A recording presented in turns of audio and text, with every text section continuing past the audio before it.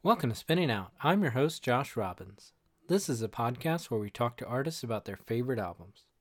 Today we're talking with Ray Goldman about Haim's 2013 debut, Days Are Gone. Before this chat, I never listened to Haim, but spoiler alert, I was pleasantly surprised.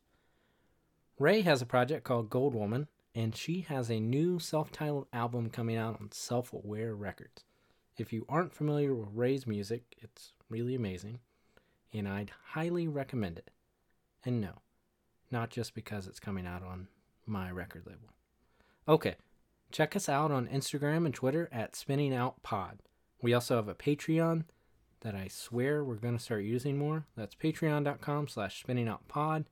Don't forget to rate, review, and subscribe. Reviews super help. Good reviews are even better. Okay, let's chat with Ray Goldman. I'm spinning out, I'm spinning out, I'm spinning out with you. I'm spinning out, I'm spinning out, I'm spinning out with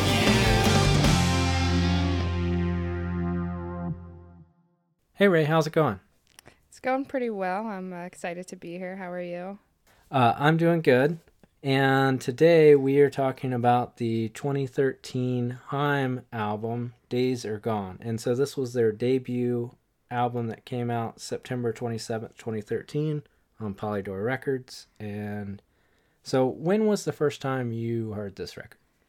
I don't remember the first time I heard the record, but the first time I heard any of the songs off the record was, I remember way back before, I say way back, it's like 10, not even 10 years ago, but when iTunes used to have like a free download of the week, one of the songs on this album, The Wire, was their like free single of the week. And I was like 15 at the time, so obviously I didn't have any money. I was like, oh, free song, hell yeah, because I used to download them like every week. And then I listened to it and I was like, oh, I'm obsessed. And then I was like pretty much just waiting for the album to come out like a couple months later. So I don't remember the first time that I listened to the album in its entirety, but definitely that song was like just drew me in immediately. Yeah, so I guess in that regard, you just kind of got into it organically, just kind of stumbling across it. Yeah, for sure. I definitely back then did not have like it was when I was like just really starting to develop like my own music taste, like separate from my parents and like separate from some of my friends and whatnot. And so like I would just like go on iTunes and download whatever they had, and I was like, I assume it's good, and see like what related artists and whatever. So just luck. What do you feel like you were listening to around that time frame? Oh gosh, honestly, probably a lot of like the Jonas Brothers, um, and then like what my parents were listening to, which was a lot of like classic rock. Okay. And I feel like it's like, in a way, honestly, I feel like this is almost in between those two things. Yeah. But I also sort of expected this because I've never listened to Haim before this experiment, I guess I'll say. And so I kind of put them more in my head as like straight up pop band. And so I was a little surprised in a good way that it's, there's a lot of just like rock band elements to it, and I thought it was more in line with like Jonas Brothers or just like pop of that time than it is. So Yeah. I guess like what would you, if you were to categorize this record like with a genre, and I feel like it probably covers a bunch of them, what would you say? Just what would be the thing you would tell a friend? Oh, that is tough. I do think like you were saying, it falls somewhere between the Jonas Brothers and classic rock. So like, given that, like, just really generally, I'd say pop rock. But I do think it's like something, kind of its own, where it's like actually it's like not quite a band playing pop rock. It's like a rock band playing pop music. If that makes sense. I think that's good because when I think about it more, I think that works as a categorization, but it also sort of like, when I said like Jonas Brothers in between classic rock, that's a lot of room. Oh yeah. But it almost is like you could take like kind of the pop of the time elements direct into a, so it is like an intersection of Yeah. it. But it's, they also were a band that I feel like they were just like always big. They don't have a story that they're not big, and that makes me like curious, like their background, and if you know any of that. I mean, yeah, once I got into their music, I started like, you know, looking up everything about them and whatever. And I found out that the reason the album was, well, the reason why they seemed like they were popular right off the bat is because by the time they had a full length LP, they were already really popular, because they had like 4 or 5 singles and EPs before that, that got a lot of attention in the UK actually. So then I think that kind of just trickled down. But I also think it's important to note, like the Jonas Brothers, they're a family band. They're 3 sisters, and they used to play, like they've been playing music together for a really long time, and their family had a band that was pretty popular in like the Los Angeles area growing up. And so they kind of just like evolved that into their own group. So they already had somewhat of a following, just in a different iteration of the group, I guess. Yeah, I always think about that. Like, well, I did a little bit of research on it, and I guess the family band was called Rockenheim. Yeah. Yeah. And like their dad, Modi, played, I think, drums, and their mom played guitar. Yeah. Yeah. Their And parents are both really musical. And like, I remember, I watched like a long time ago, like I want to say expose, but I know that's not the right word. okay. Like a, like inside Haim's like family home video. And it like showed their parents, and their dad was just like shredding on a drum kit. Oh, And, like, wow.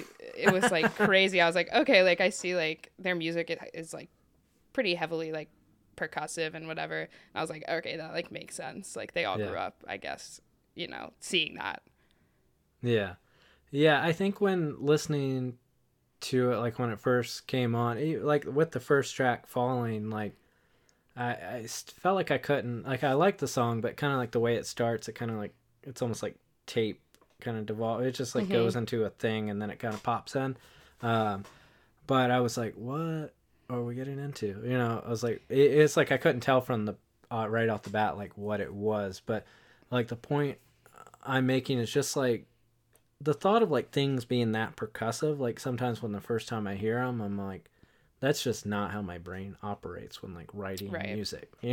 So I don't know if you like have that, but it's like this band is really percussive, and that's just like sometimes I'm in awe. Like I don't even know like what she's doing on bass, and I'm a bass player. Like it's Right. I I think I experienced the same thing, especially with that first song, Falling, because like, I'm not a percussionist, and like when I write a song, I don't do drums until like the very end, which is maybe a bad way to write a song in hindsight, but it seems like percussion is such like a core element of all their songs.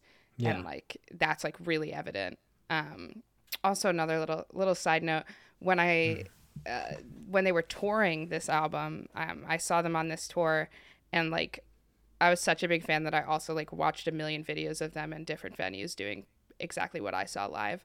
And they played Falling first, and the stage just started like completely pitch black, and you just like hear this like thumping bass drum, and like the toms Yeah. come in, and that's just so like I feel like unusual, especially for like pop music of that time, for it to be less focused on the melodic elements right off the bat. Yeah. Yeah, I'm trying to think like what was like kind of remind myself like what might have been also happening around this time in 2013 like music wise. Yeah, it's hard. For me, this album is the only thing that was happening. Yeah, I don't know. I don't really remember. I just like, I became pretty heavily obsessed with this band and this album at that time. Yeah. I guess like to get like a little bit of the kind of Wikipedia things out of the way, like the producer was James Ford, A few other kind of engineers involved, but he seemed to be the one that had like more of a name attached. And Pitchfork called it 100 Best Albums of the Decade, and they did that in 2014, the year after this record came out. So if that kind of shows people that are listening like what kind of impact it had in such a short time. Also, it got an 8.3 score on Pitchfork, which would have meant a lot more at this point than probably it does like now. Right. You right. know? But yeah, just to like think about, I'm like feel like I'm like trying to get a feel for the family, because I remember one time one of the rumors that I heard was that they were the director Paul Thomas Anderson's kids. They've done a lot of work with him, so Okay. I don't know. A lot of their music videos were directed by him. But then I'm also like, he's not like old enough to be like, Right. it's like, what is that rumor? You know, it's also just, I think when bands come out of LA, and there's a lot I can attach to this, but simply, I feel like a lot of times when bands come out of LA, you're almost like, who's their famous parent? Right.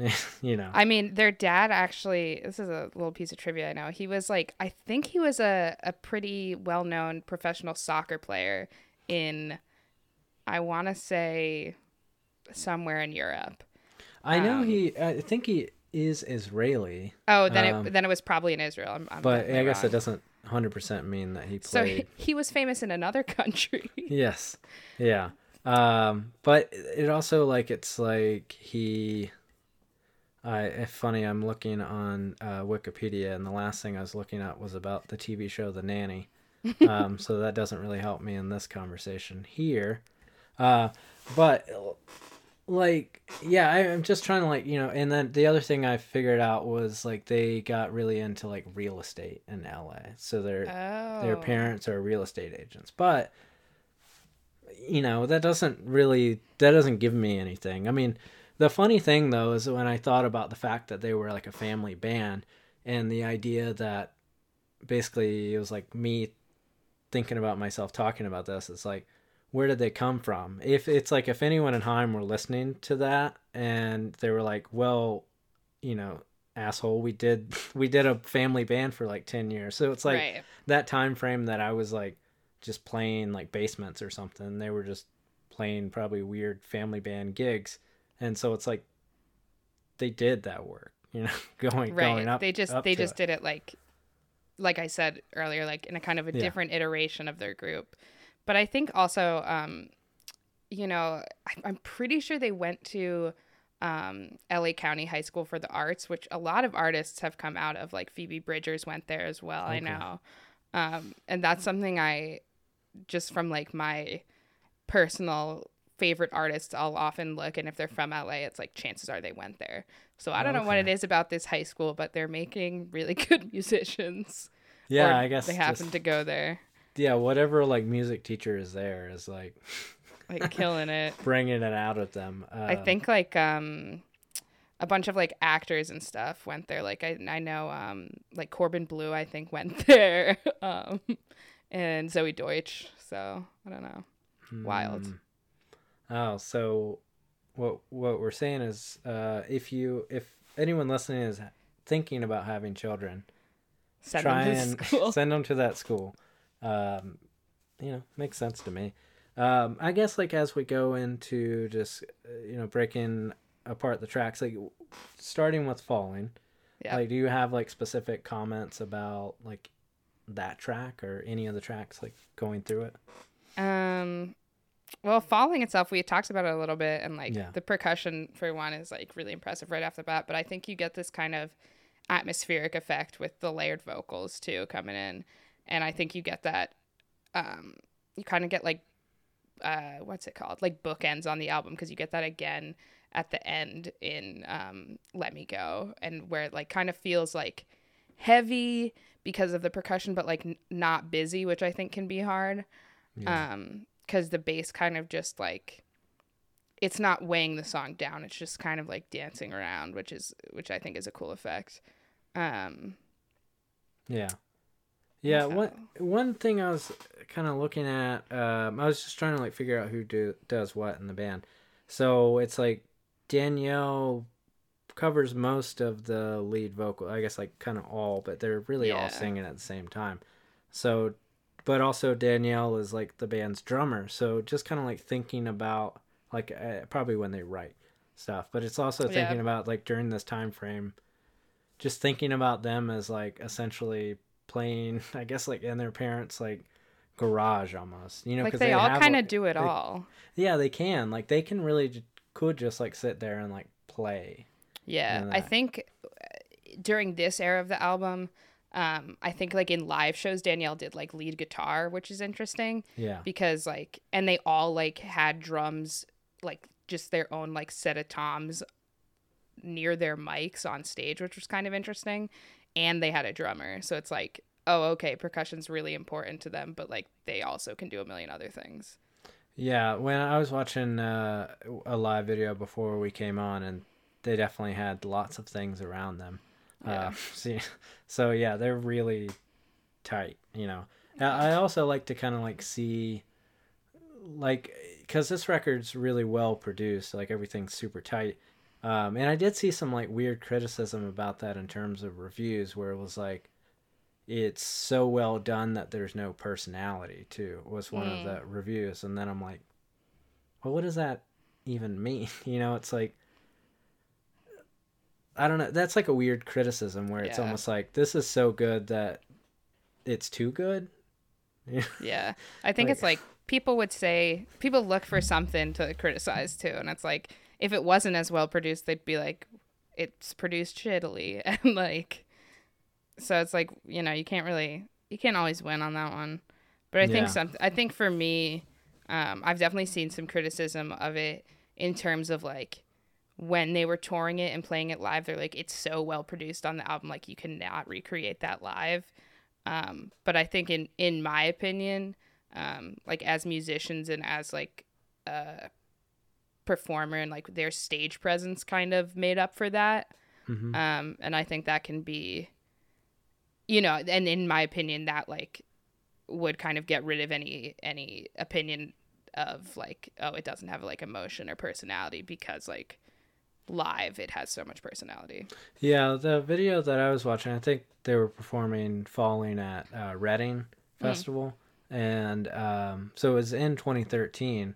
And the way like Danielle kind of like sings the songs at some point, like she's almost like yelling them more than like she does on the record. So even more so to see like kind of the rock element of, Yeah. you know, something like that was, you know, kind of like, oh, you know, they definitely are not the pop type of band that I had put them in.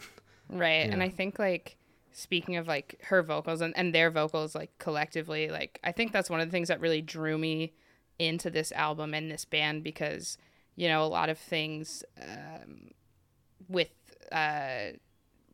female lead singers would be like a little more polished, a little less nuanced and whatnot. And I think that was the first time I kind of heard this kind of unique vocal sound from women at that time. And I think that's what made them stand out a little bit. Yeah. Like kind of even going into the idea of like percussion that I guess we've been, you know, harping on a lot. Yeah. So the, just like even the way like the vocal melodies are set up, like are definitely like really percussive. Yeah. And have certain like hits and certain songs. I mean, definitely on Falling, you know, that kind of like hit in that way, you know, because I feel Hmm. like I'd be more prone to like, I don't know, hold out a note if I could and, you know, everything. So there's a lot more percussiveness even in terms of vocally. Yeah. Yeah. And I think like even with a song like Go Slow, which is like almost ballady in everything else, it's like you get those percussive vocals on top of it and it just gives it a really different and unique vibe. Yeah. I guess like sort of going a different territory, just like thinking about, so like all of these years later after this, like what do you feel like your connection either with this album is or with them as a band in 2021? Oh, that's a good question. I definitely like when I first got into them, it was definitely a big, for me as an artist, it was kind of like, oh, like I haven't really seen girls playing guitar and kind of just being badass. Like I've seen like more of a pop star type. And so that was like, oh, like that's what I want to do. And that's kind of how I related to it. And how I related to the band was like just really kind of role models for myself as a musician, wanting to get into, you know, more rock and alternative music. And then now it's definitely evolved because, you know, I consider that, like I do that now. I am badass when I play music and whatever. And I don't really need, I mean, it's always good to have inspirations and role models and whatnot, but it's like, I don't really look up to them in that way anymore. But it's kind of just like the way, for me now, it's definitely less of like an idolizing these people thing and more of like, you know, their music and the way it's arranged. And that's what I look to, is definitely the more technical aspects. And I think that also has to do with the fact that like when this record came out and when I became a fan of this band, like I was like 15. And so like it totally makes sense that it's like they would be like my pop stars, you know. And now it's like really just trying to learn from them as musicians. Where were you raised? In New Jersey. I grew up in suburban northern New Jersey. Growing up in northern New Jersey, do you feel like this album specifically had like a direct effect on you wanting to play music yourself, or was that a journey you were already on? I definitely was already into music. I also come from a really musical family, and like, you know, we were playing music around the house together and whatnot. And so from the time I was very young, like 3 or 4 even, but definitely it was different in that growing up, it was kind of all like classical music and like, you know, stricter like clarinet lessons and whatever, which I was like, okay, like this is fine, but it's not like cool. And so I think when music like this started coming around, it made me kind of aware, like, okay, like I have like some technical skills in music, but like I could like just kick ass and not give a shit. And, you know, and I'd never seen like an example of that. So I think that definitely influenced me to want to be, you know, a rock star rather than just like playing the music that was like on the sheet music in front of me in like middle school band or whatever. Yeah. I've always had this kind of theory, and I'm probably wrong. So basically, a lot of people that I feel like were like in band or read sheet music, I always wonder like what their relationship. Like, sometimes I see them like not really like joining bands or starting their own projects because I feel like their relationship with music is different than like, I don't know, let's say me. We'll start with me, and then you know, it's kind of like I don't have like any musical knowledge for the most part. You know, it's like I picked up bass and I can play, and then that's what I play in bands, and I can play guitar a little. So it's a lot of it's just like emotion or kind of feeling myself around. On the inverse, I feel like people that potentially have like classically trained, kind of getting out of that mindset and kind of creating their own thing. I've felt that, and I don't have like that many people to base it on. They don't tend to be as creative that way. Yeah, I definitely think for me, I did grow up in classical music lessons, and I studied voice classically in college as well. And for me, I didn't start doing my kind of making my own bands or like doing anything like that until like midway through college. And I think that's because it's really hard to separate from that like more rigid view of music. But I think it also helped that, you know, even though my parents like started me out in music lessons and stuff, the music they were playing and the music we were like listening to as a family and like we would jam on as a family was more lax, and it wasn't that classical style. So I was exposed to that, and then I think I had the technical skills and the music stepping stones to kind of be able to do whatever I wanted. But you're right, it definitely when I first started writing music, it was really hard to not be like, why, like, this is wrong, because it's like not like whatever classical composer or whatever.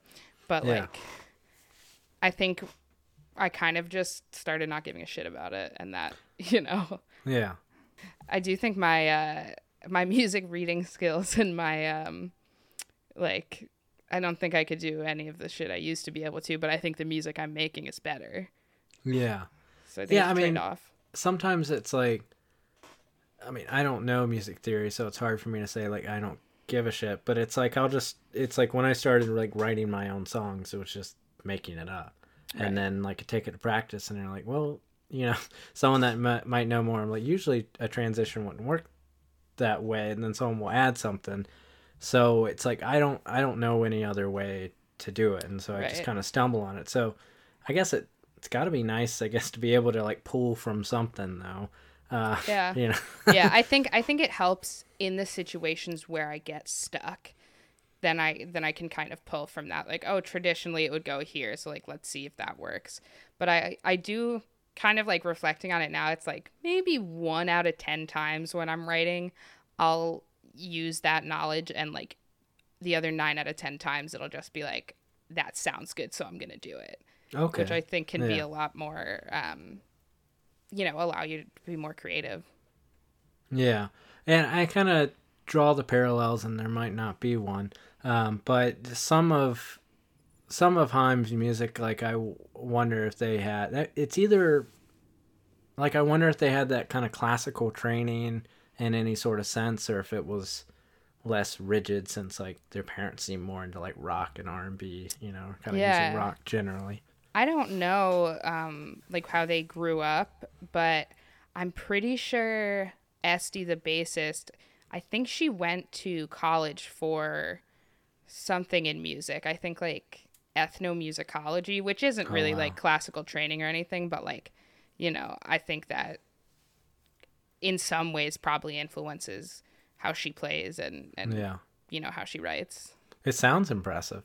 I know. I have no idea Yeah. what that means. I don't really know. I said wow, and then I was like, I don't really know. It just sounds like something I important. think you like learn about like world music. Okay, and that's stuff, kind of what I thought I think, it was. but Yeah. I don't know. That could be wrong. Yeah. But yeah, so I don't know. The way they play music, it really doesn't seem to me like they would be very classically inclined, but Okay. like not saying that like in a bad way, just saying that like their music just like, I don't know, but maybe people would listen to my music and think the same thing, so I have no fucking idea. Yeah, I mean you would know how to answer it that way more than I would. Yeah. To me, it's like, oh, I guess they're classically trained, but I don't really know what I'm saying when I say that. But I guess to look into like what ethnomusicology is, like, is the study of music from the cultural and social aspects of the people who make it. So I guess a lot of that just gets into kind of the anthropology of art in a way. Kind Yeah. of like the why we make music the way we do, or it would go from like this derived from this, and this type of time signature is inherently Indian or something. They Right. probably go into that. So yeah, I mean, I guess that's not like technically you're learning. It sounds like you're learning more of like a history of Yeah. why music is, more than I mean, I don't know, we've all probably taken anthropology classes. I'm not sure what you went to school for, or I guess you said you went to college, so Yeah, I went to school for acoustical engineering, which Okay. is like kind of, it's hard to explain. It's like the science of sound, but it's like basically like, you try to design spaces to sound the best for whatever it like is going to be used for. The way I like arrived at studying this was I literally like didn't know what I wanted to do in high school, and I put into Google like, I'm good at music and I kind of like math, and it just like came up. at this one school. So it's like, you know, I think it has less to do with music than I thought it would, but it has a lot to do with like sound, which I think has definitely, you know, my ears gotten better. It's kind of helped my music in a way. So, how do you feel like it informs your music now? I think one of the things that I kind of developed studying that is like recognizing characteristics of sound more and how they affect stuff like reverb and like how like warm or bright a sound is and stuff like that. And I think that that's not something I was really thinking about prior to that.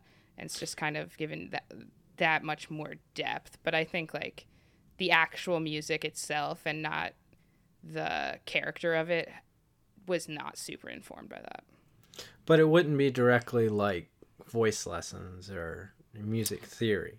I took music theory classes and voice lessons as well because the program, the full degree was like acoustical engineering and music. So I did have my degree wasn't like in music technically, but yeah, I had to take choir and theory and ear training, which was a bitch. Did not like it. Yeah. I mean, I feel like a lot of things that Self-Aware has put out, and not exclusively, since I feel like we put out a range of things. And now I'm speaking to you as like the label owner who's putting out your music, but also the podcaster who does Spinning Out. So just a disclaimer, which I probably already did in the intro and the outro. So my label, Self-Aware Records, is putting out the Gold Woman record on June 11th. This year. So I was like, what year is it? So one of the interesting things is I feel like there's like an understanding of, I guess I'll just say like kind of R&B and soul and things that I don't feel like a lot of artists on Self-Aware tend to have a lot of times. Because a lot of times I feel like they're more rooted in just like indie rock and punk. Like even if they've kind of strayed from that in a way. So I feel like it's interesting to me like that it's like while those elements are securely there of kind of like putting you in indie rock, it's like informed by something slightly different. And I know we could kind of shift back into Haim, but where do you feel like the other influences that kind of led you to the Gold Woman sound? I guess that's the question. Oh, that's a good question.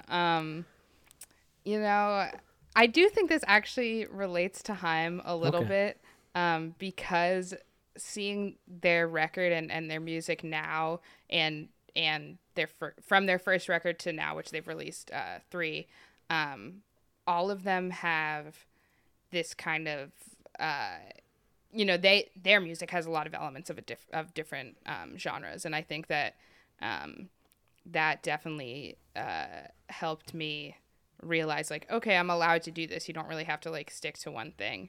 But I think the way my music got the way it is, I think is just that I listen to, like, everybody's like, oh, I listen to every type of music, but I think growing up, and like, I don't want to be like cliche and say that, but I think growing up, my parents exposed me to literally anything they could, and I think that that did inform it. It's like even though I would gravitate towards certain things, I would still listen to a ton of different styles and genres, and I think that it kind of like, it wasn't something I tried to do, or I was like, oh, I'm gonna mix these styles on my album and it make my music like genre bending or whatever. It was kind of just like, this is what I've heard and liked, and these elements, if I can make them go together, then I'm gonna do that. Yeah. I always think of, for instance, like when I'm listening to like Queen sometimes, and I'm almost like going against like what you're saying in a way that like I'll agree with. That's when I listen to Gold Woman, like I feel like it's built in a way that it feels natural. And but even sometimes when I listen to Queen, Like it feels like they're like, this is this type of song, this is this type of song, and so ultimately I'm not sure what my point is there. Like Queen gets all the credit, you know, Yeah. but it's sort of like that's like a weirder thing that I feel like bands used to do like back in the day, like just kind of Right. like this is this song, this is this song, and I feel like your music just feels like your natural, authentic self. Um, you know, in relation to the subject we're talking about, Haim. Like I don't feel like when I'm listening to Haim, like it's jumping to like something else.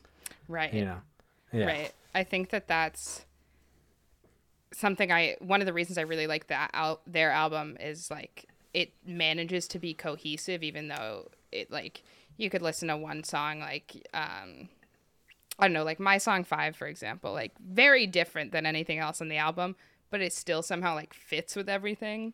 And that's kind of, you know, with my album, I would like to think I achieved something similar where it's like you have songs that have more elements of R&B or a little more acoustic or whatever, but they kind of all come together as this cohesive thing, even if the genre of the total cohesive work is like maybe a little unplaceable. yeah, yeah, and I like that a lot in music where like an album doesn't feel like it's just all one thing, you know. Right. And I don't want to like give example, you know, I'll give an example of Queen because none of them are gonna come beat me up or anything. I think they'll survive with that slight criticism. uh, but you know, like yeah, there is certain things where it's like if a record claims to be like shoegaze or something, that's like that's all that's gonna be the whole time, and that's Yeah. fine to be that way. But it is, you know, kind of growing up in a way that I feel like I just listen to like everything too. Like I've gotten to a point where I'm like I struggle to figure out like what I dislike. Right. Yeah. That And makes so sense. yeah, and which can be weird because then I feel like I give that same answer. Like I listen to everything. Right. Yeah. And I that's feel like as a musician, that's kind of like if you're a musician, you probably have listened to everything. Like it's just kind of how, in my opinion, to be a good musician, you've got to see what else is out there to know like I don't want to make music like that or I do want to make Yeah. music like that. yeah, I think I've probably talked about it a decent amount on this podcast, but just like the idea that like when there are certain bands where it's like I consider them my favorite band, but I know I'll never write music like that. Right. And that's fine. And it influences me. It's just not the way I naturally write. Like For kind of a sure. joke I tell people, it's like try and kind of like write who you are. If that ends up being that you're writing like Limp Bizkit songs, like be the best at it. You know, it's Right. like whatever your authentic self is, I feel like is going to shine the best, you know. Yeah. Yeah. You know, than trying to be like I want to sound like this. Right. You know. I think that's like as an artist, you know, those are the times when I run into trouble writing. It's like I want to write a song like Taylor Swift, and then it's like, well, that's not really gonna happen, and it just leads like to frustration and whatever. What can be fun about that experiment though, cuz I'm definitely not saying I'm above it, is just that when you do it and then kind of seeing where you land Oh is yeah, always interesting. You're like, that sounds nothing like Taylor Swift, but right, right. you know, it is what it is. You know, I think it's like sometimes you come out with something really good, but it definitely, in my experience, almost never lands where you like initially wanted it to, yeah, which is fine. yeah, I've talked with people recently about like what is that allows people to kind of perfectly emulate things. Like I don't have it. I'm not Yeah, sure no. if you feel like you could. I mean, it sounds like you can't. No, I But- don't think I can. And I think that's, you know, I have had like insecurity about that, like listening to my own music. I'm like, you know, where does this fit? Because it doesn't, you know, sound exactly like whatever is like popular. And, you know, I think that, but I think that, you know, going back to Haim, like when this album came out, it didn't sound like anything that was around at that time either. I mean, it had elements of it, but it combined them in kind of a newer way. And I think so that kind of gives me, you know, an example of something like that. I was like, oh, okay. Like it's okay if it combines stuff and isn't perfectly into the mold. Yeah. So my song 5, what's funny about it is like when I feel like when you're just saving a file on your phone, like it always sounds like it always seems like it just labels it something like my song 5. So when I Yeah. see things like that, it's like new song 2. You know, Yeah, just, I'm pretty like, sure that's why they named it that. that's like- what it seems like. I Yeah. think it was like literally like the name of the GarageBand file or something, Yeah. and they just like never changed it. I mean, I always think that's funny because it's sort of like I know you wrote like a voice note or GarageBand thing, and Right, then you're right. like, we just call it that, and it's like you don't come up with like a better title because I think it's funny sometimes when it's like you have like a kind of placeholder title, but then when you go to name it, and then it's like, I don't know, you're like, I don't know, sacrament, you like go too far, you know, and you're yeah. like, that's Naming too songs much. is like yeah, the hardest thing for me. yeah, It's like, how do I just not name it like the first line of the chorus or whatever? It's like I don't know what the name should be. That's always hard. So, kind of respect for them for leaving it like that. they seem to kind of go with like almost like the hook in a way, and Yeah. I've seen a lot of criticism for people doing that because they say it's like lazy. But if we're even looking at like a simple like SEO thing, almost, yeah. it's almost like, what do you think? It's like, oh man, I like that song because that's the way a lot of people like still ingest music, where it's like, what's that song? It goes, running if you call my name. It's like that, and they're like, oh, that's the song name. And then Yeah. it's like, well, okay, you just sold a song or whatever, Right. you know? So it's like, then if it's like, I don't know, like a Grateful Dead song, like Terrapin Station, it's like, I don't know what that has to do with anything, you know? Right. Sometimes it's like, I don't think you really have to like try Yeah. trying too hard also like in that way kind of might taint it a little bit. Yeah, that's what I did with one of the songs on my album is literally just called Alligator Song because I was like, Yeah. I talk about alligators in it, and that's it. Like there's nothing deeper. It's just like that's the song, and I think that for a while I was like, oh, like am I gonna leave it like that? Because like that's stupid, and it's like, so what? Like it's what Yeah. the song is. Yeah, I mean, I'm in the school of like, don't overthink it. Like even when Yeah. you're like writing songs or titling songs, just kind of, unless you're trying to revise something and make it tighter, it's just like sometimes though that I feel like that honest impulse of what something is the best choice to Yeah. go for. You know, not exactly like stick with your first draft, but like, just kind of like don't like censor yourself in terms of like writing because you're like scared, of what someone will think, or like you're revealing too much. I think the revealing too much of yourself from like putting pen to paper is like the best part of writing a song. Oh yeah, there's definitely things like I would never like, say in a conversation, but I put in songs. It's like that's where I feel the safest, Yeah. And I think that's how like my writing this type of music that I write now. I think that's how it started. I was just like, I need an honest outlet. So your song, Nathan, Mm-hmm. the bonus track that'll be on the forthcoming album. So if you pick up the tape, it's only on the tape. Oh yeah. So is that an indication of something that you wouldn't say in person, but you put it in a song? Oh, absolutely. Absolutely. That song actually, I'm assuming Nathan's not listening, nor is anyone who knows him. I won't tag Nathan. But that song's about a guy who was in love with the girl I was dating at the time. And he was like heartbroken that she didn't like him. Well, she was gay. So like, it kind of just sucked for him. But then I had a really messy breakup with her, and I was like, you know what? Like, I kind of liked that guy. Like, we've kind of experienced the same heartbreak from the same person. And that's never something I would like hit him up and be like, hey man, like, I feel like we went through something similar. Like, let's be friends. But like, that's what the song's reflecting on. It's totally like, I wish I could say that to you. I feel like that's a lot of artists will do that in a song. It's like, I can't actually express this to the person, but if I do it in a song, like it's at least getting it off my chest. And I was wondering about that because I was wondering if it was like almost like a composite of a person. Like maybe Nathan is the placeholder name, but I guess Nathan is actually the. No, Nathan's his real name. Okay. Yeah. That's I thought bold. about making it a different name, and I was like, I literally haven't seen this guy since my sophomore year of college. Like, I feel like it's fine. Yeah, I thought that whenever we kind of first started talking about it, it was like titled Nat, but that could have been. So I don't know if that was like a hesitance thing or just that's what the file was. Probably just abbreviated. shorthand. Okay, 'cause But I wonder if did.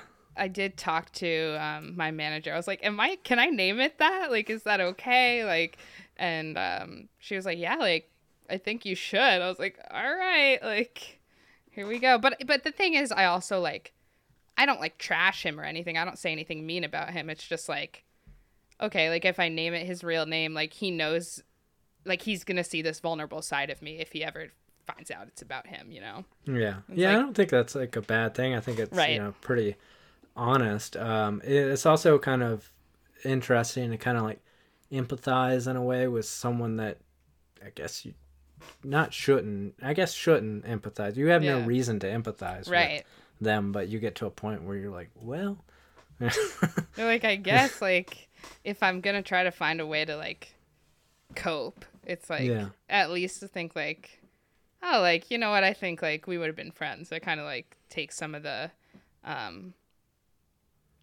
like, looking back, I would feel like, oh, like, I had this terrible breakup with this girl, and this guy fucking hated my guts. And it's like, you know what? Actually, I think we would have been friends. So, like, at least there's that.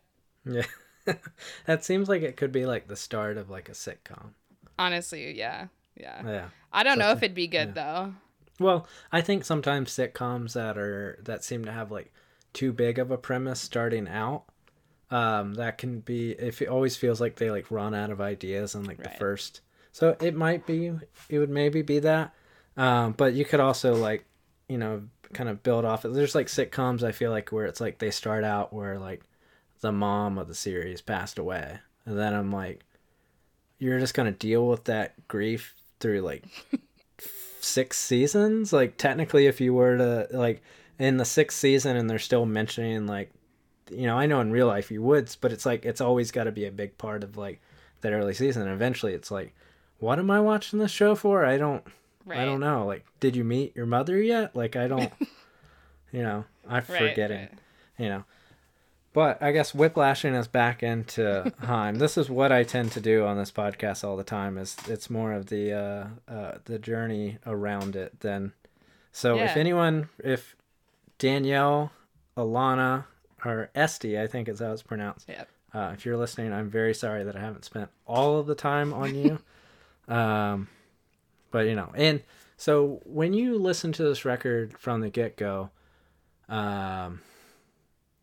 I always like think of like album lengths. So this is 2013, so it's like 44 minutes long. Like, do you feel like there's any point in the record, like if you were to pick one song that you had to cut from this record, what would it be? Oh, that's a tough question.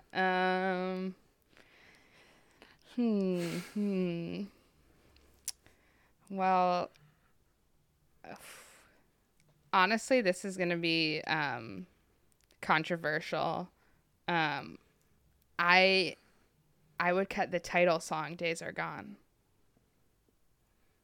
If I had to, I wouldn't really want to cut anything, but I think for me,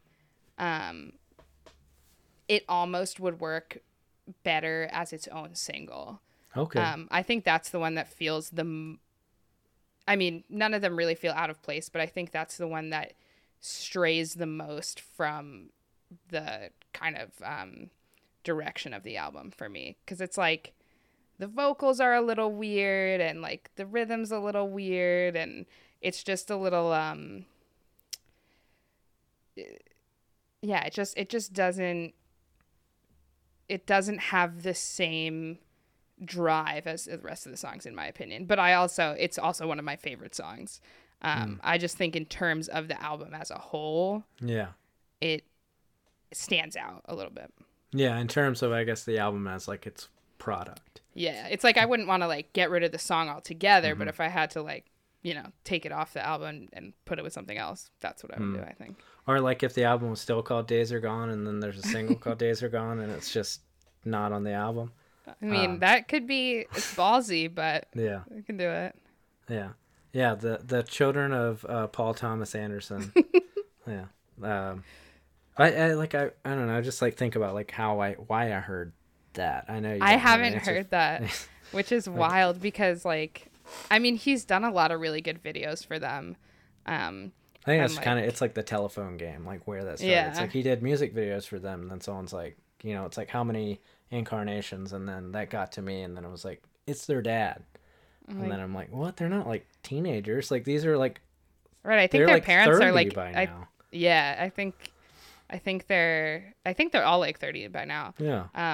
But I think their parents are like in their 70s. Like they're pretty old, or late 60s at least. Like, no offense, Yeah. that's not bad to be old, but like, if they're listening. Yeah. But I really don't think Paul Thomas Anderson is old enough. No. It was funny when you said, when you were talking about their dad drumming in that video, when you said it was shredding, first I thought you were saying that he was shredded. And I was like, wow, that's a neat tidbit that I don't know what to do with. No, you know? Yeah. no. I Yeah. mean, he could be shredded. I don't know. Yeah, there was even a thing where it was like, I don't know, this could have been like on Reddit or something. Once again, I have no clue where I heard this, but it was like their parent was like their dad was like a Mossad agent or something. Oh shit! I don't Yeah. know. And I don't know. I mean, but- if he was, we wouldn't know. There would be no way, wouldn't no way of knowing. Yeah. So it was like he was a secret agent. I guess that kind of fits in this description. But the cover was he was a pro soccer player. Oh, Yeah. I'm seeing like this Heim conspiracy. I could see it. Yeah. There's definitely like, I don't know. Their story is very publicized. I feel like if you go online, you can easily find out like, oh, they're a family band and their dad did this and their mom did this and whatever. So I'm like, I feel like maybe it's a little too good to be true. There might be something else to the story. I That's think certainly be this, interesting. yeah, this might be, it's going to be like an NPR, like 7-part series about the family history of Heim. Yeah. Yeah. I like this. I think we've uncovered something. Yeah. We'll get working on the sitcom Yeah. and concurrently, the NPR thing. Do you feel like you're connected to this band in a sense, like when the new record came out, I guess last year, did you listen to it, or like what's your relationship with them like now? Yeah, I totally listened to their new album, and I listened to the one in between as well. Did I become obsessed with it as hard as I did their first album? Definitely not. Honestly, in my opinion, every song on Days Are Gone is like straight bop, and like would listen to every song on the album straight through. And I feel like their newer albums, for me, there's a lot of songs I like, but there's some songs that I would like skip. Yeah. And I think this newest album of theirs connected with me kind of in a different way, because it's called Woman in Music Part 3, and I think it kind of brought me back to the reason I started listening to them, which was like seeing badass women doing music, and I was like, they're kind of playing to that point. But other tidbit about this, their newest album, I'm pretty sure they were the first all-female band to be nominated for Album of the Year at the Grammys, and I think Okay. for their newest album. Yeah. They didn't win, but thought that was Nomination. It's gotta Yeah. be good. pretty cool. Yeah. Yeah. Which was definitely like, it's always, I personally think award shows are shit, but like, Yeah. still cool. Yeah.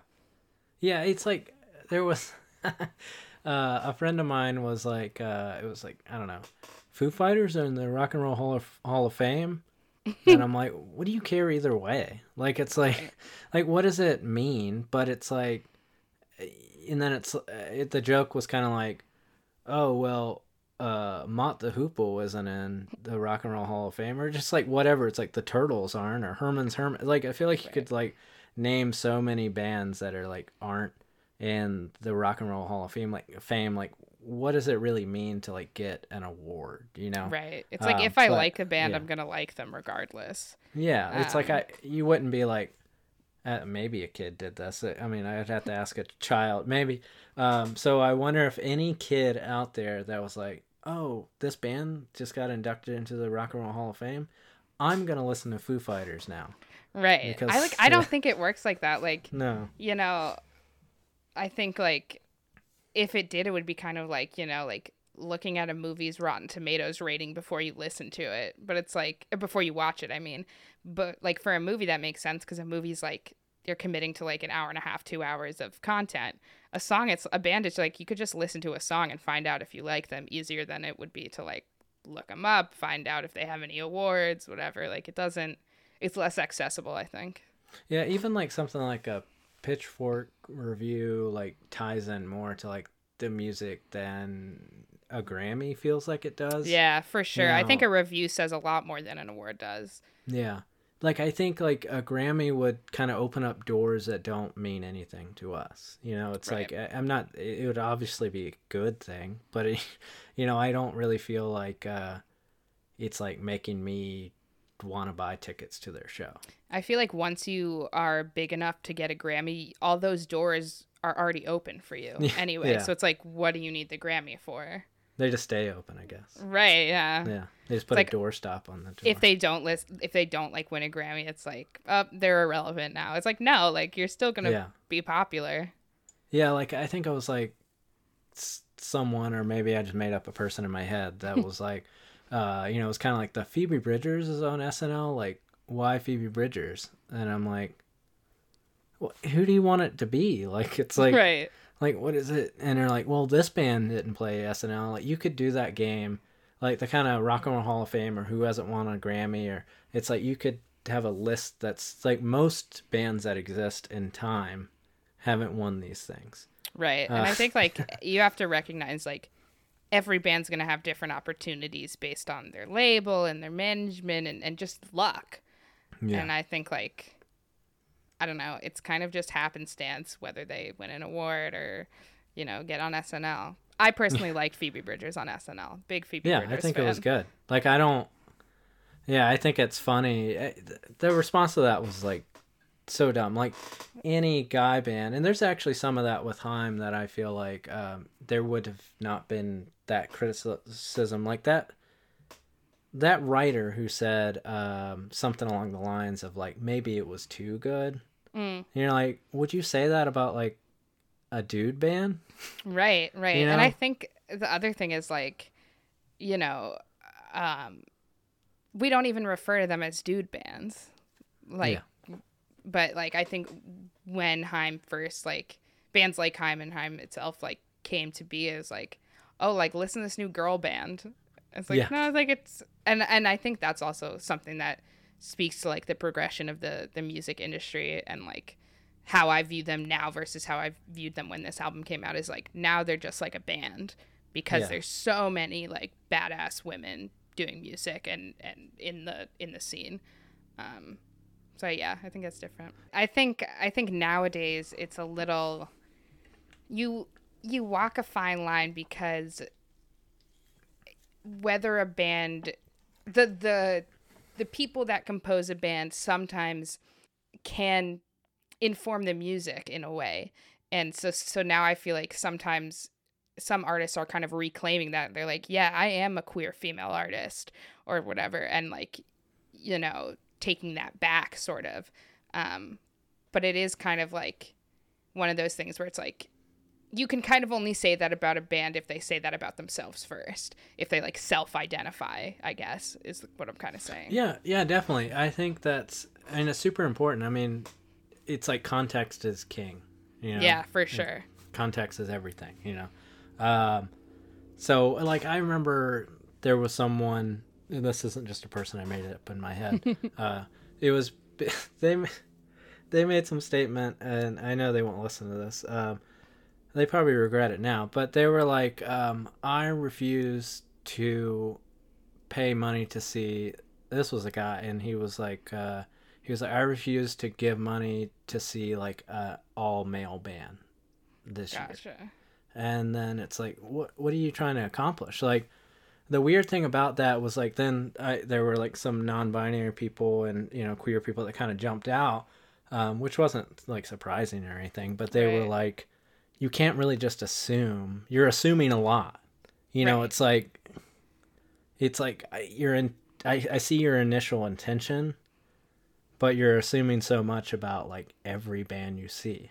Right. And like You know? people are just inherently so complex. It's like, how can you really, you know, especially with, you know, you can't just look at somebody and tell if they're queer or whatever. Yeah. And it's like, you know, okay, maybe, I mean, people have definitely evolved and people's mindsets have definitely evolved. But like, you know, in the early 2010s and whatever, you could easily just like look at a band and be like, you know, that's a girl band. But now it's like, okay, like, do they all identify as women? We don't know. And Yeah, I think that's a lot more important to realize now, is that people, you know, society has come far enough where people are able to, you know, be themselves in a different way than I think it used to be. So one thing, I guess, before we go into talking about your album again, or where people can find you, is I think my favorite song on this record would be "Running If You Call My Name." Such a good song. Yeah, and I feel like that's like, I'm kind of like predisposed. Like, if there's like a kind of big hook in a song, that's like always gonna be my favorite song. Like, I'm really simple in that way.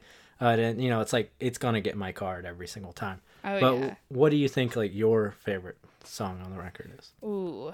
Running If You Call My Name is up there for sure. It has those the drums in that song are just amazing. Like we've talked about the percussion in every song. But I would say If I Could Change Your Mind is probably my favorite song on the record. I just those synths that are just kind of like glittery and effortless, and like they remind me of like 80s or 90s pop. I just love it. And it's like a really dancey Yeah. song. Just makes you want to Yeah. like get up. What do you feel like that song is about?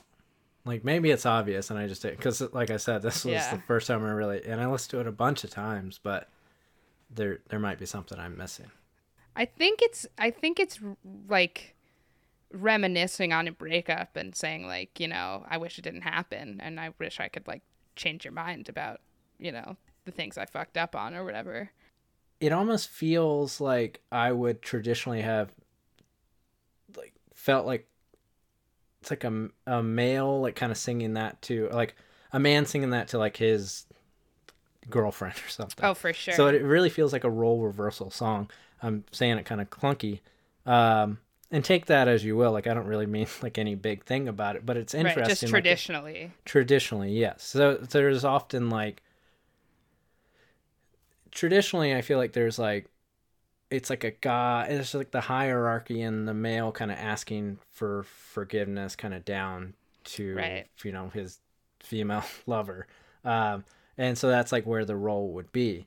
But it's like, I feel that role there. Like, it's like, in a lot of times, even in like, let's say like 70s country, like the woman's narration on it traditionally would be like, if it's like, I mean, it's just unique for this time frame to kind of like have something that you can't actually put like a gender on it in that way. And I think Yeah. that's, you know, there's songs are often so gendered that I feel like it's like universal in a weird way.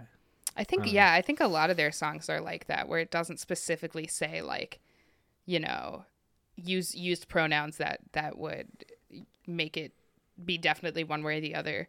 But I also think you're right. Like, just like the roles that they take on can kind of sometimes, especially in this song, contradict like what people traditionally thought of for like gender roles in a relationship.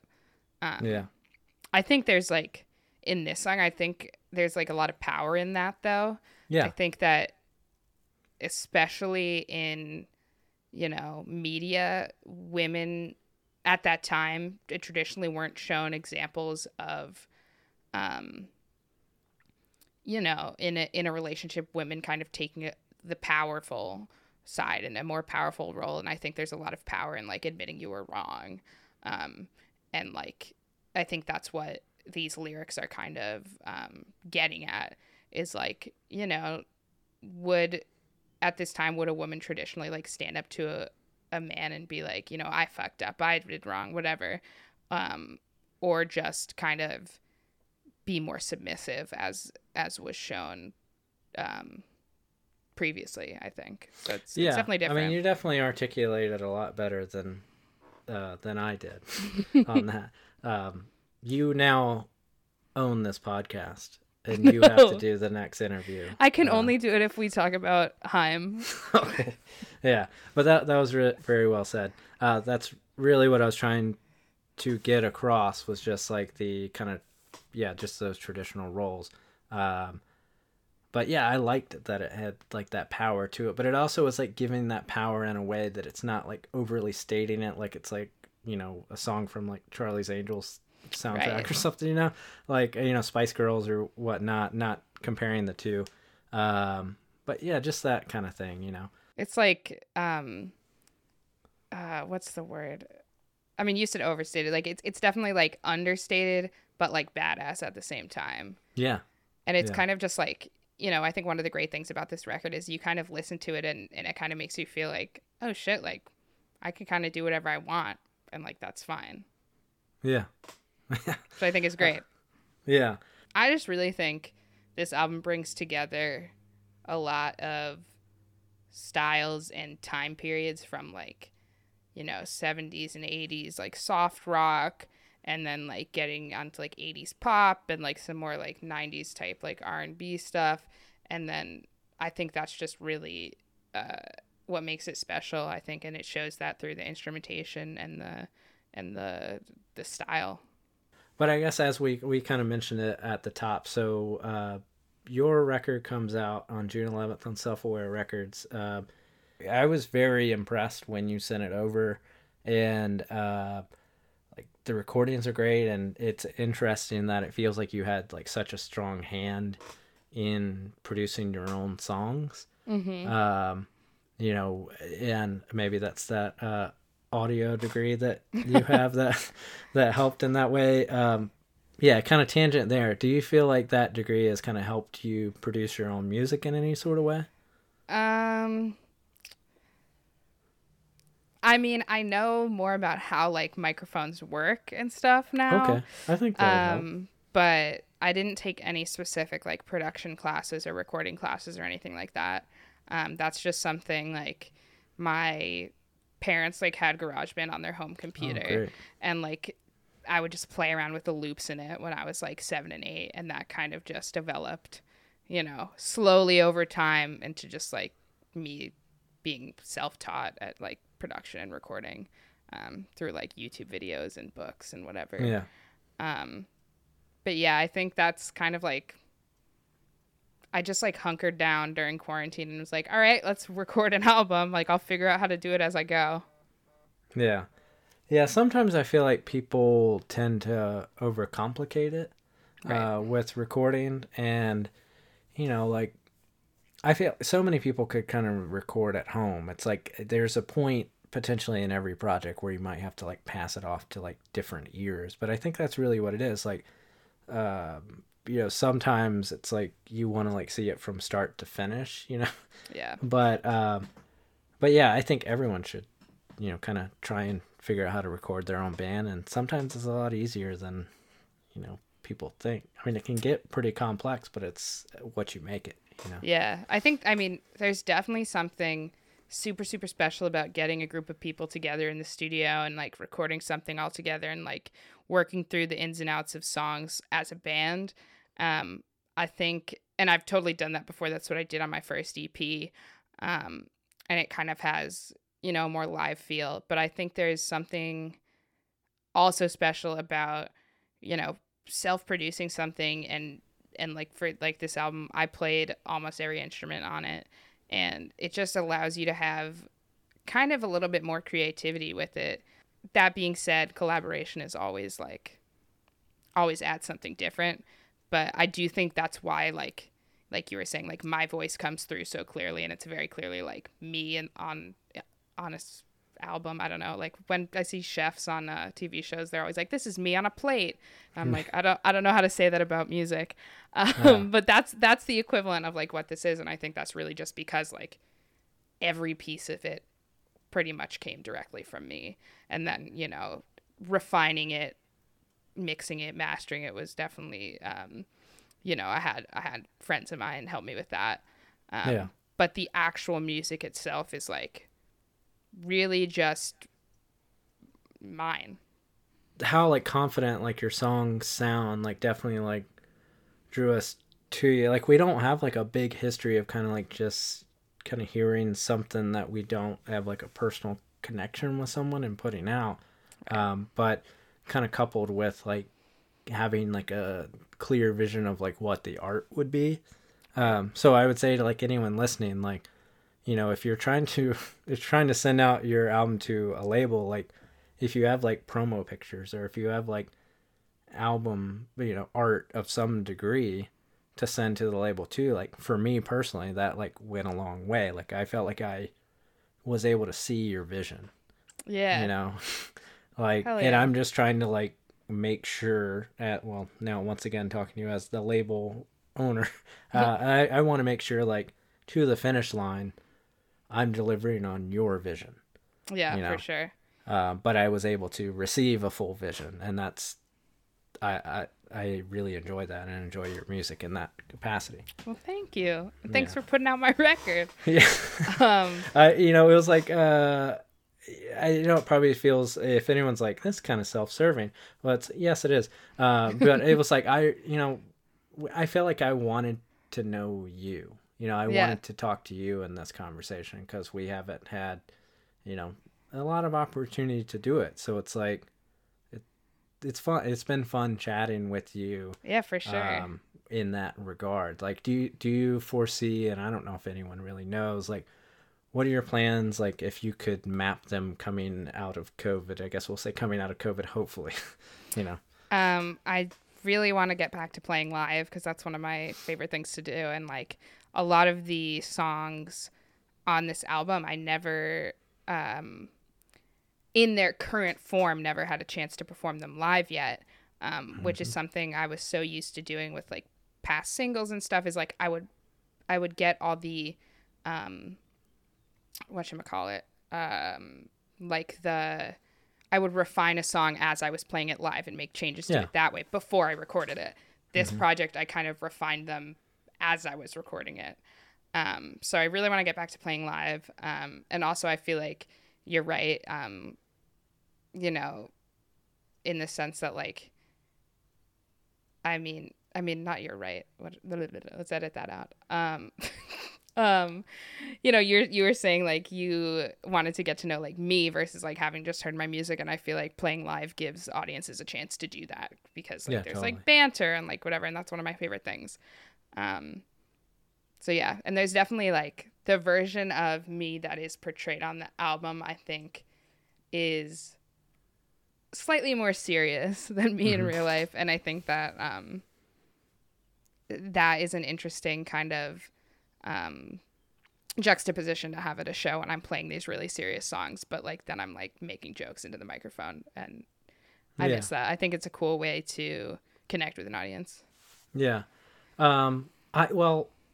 I feel like when listening to the record, like there is a degree of kind of wit, I'd rather say, than like humor, because I feel like that has a different connotation. Like you're It's not Weird Tenacious D Al or something. Yeah, but like there's a wit to a lot of the songs that shines through, and I feel like when people kind of nail that wit, it's like such a tightrope that it's like definitely right there for me. Like it's a hard kind of needle to thread. I'm just gonna keep kind of using cliche terms, but I really enjoy it. So before I let you go though, where can people find you online? On Twitter and Instagram, My @ is @RaeGoldWoman, RAE Goldwoman. And then you can find me on RaeGoldwoman.com. And like on Spotify, it's just Goldwoman, iTunes, Amazon, whatever, anywhere. And any of your favorite streaming services, Tidal if you're bougie, you know. Well, I appreciate you taking the time to speak with me. It's been a pleasure. Yeah, thank you so much.